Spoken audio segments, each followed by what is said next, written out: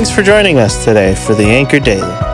We are reading through the books of Acts, learning about the early church and the unstoppable power of the gospel. Listen close as we dive deep into Luke's and Paul's accounts.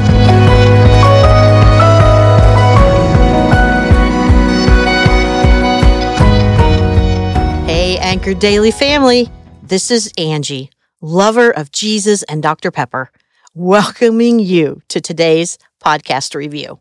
Hey, but before we get started, I wanted to remind you that this Sunday is Mother's Day. That means most of us have less than 48 hours to shop and find the perfect appreciation gift for our mother, grandmother, mother figure, sister, special aunt, or exceptional gal in our life who has nurtured us along the way. #You're welcome.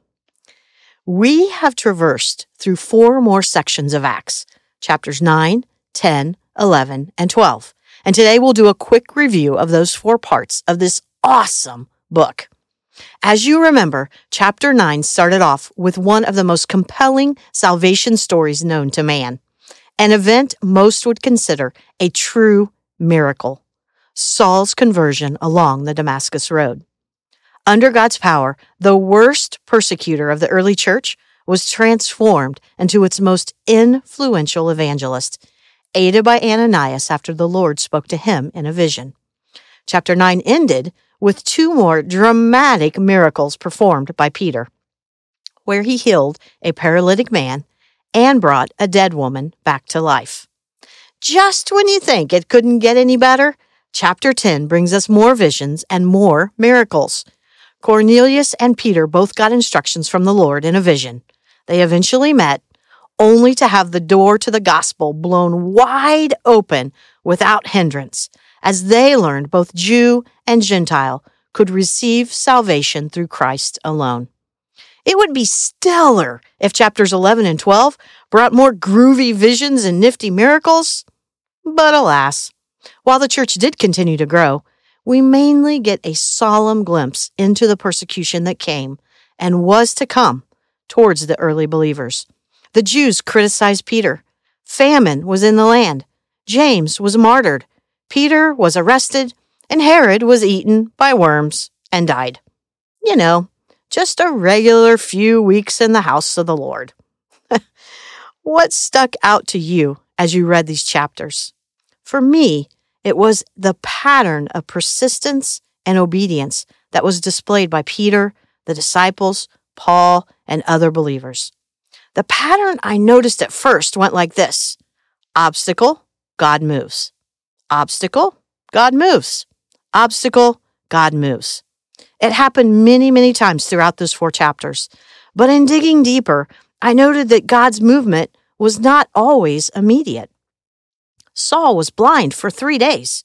We know from Galatians 1:17 that Saul spent 3 years in Arabia following his conversion, only to return to Damascus to a death plot.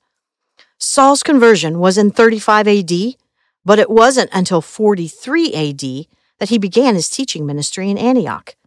The paralyzed man healed by Peter had been bedridden for 8 years.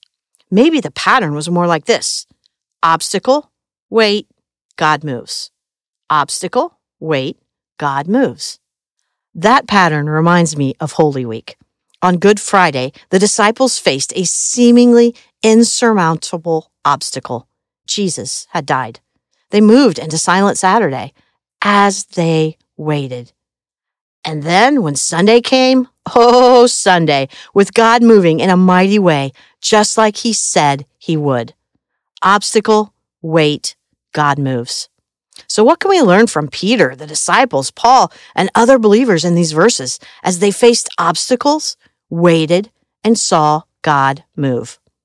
Lisa Turkist, who will be speaking at Bethel on May 24th, said this, quote, "When I'm desperate for God to give me all of the details, when I'm wishing he would give me even the tiniest peek at his plans, when I'm starting to wonder if he's for me or if he's against me, I need to pause, lift my eyes to the one willing to meet me in the midst of my fears, and I need to worship him.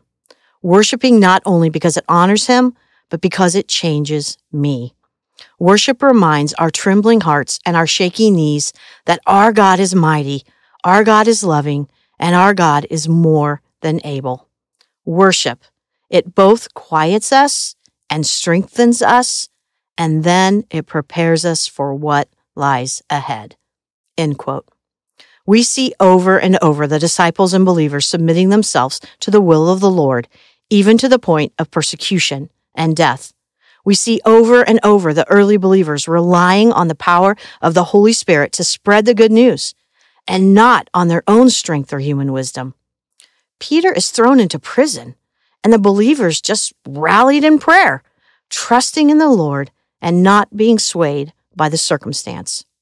Persistence and obedience, obstacle, wait, God moves. Not my will, but thine alone, O Lord. This I pray. Father, give us persistence and help us remain obedient, just like the early believers did, as we face obstacles and we wait on you to move.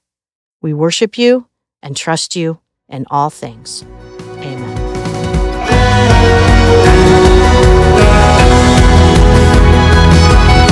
Thanks for joining us today. Listen in tomorrow as we encourage each other through God's Word.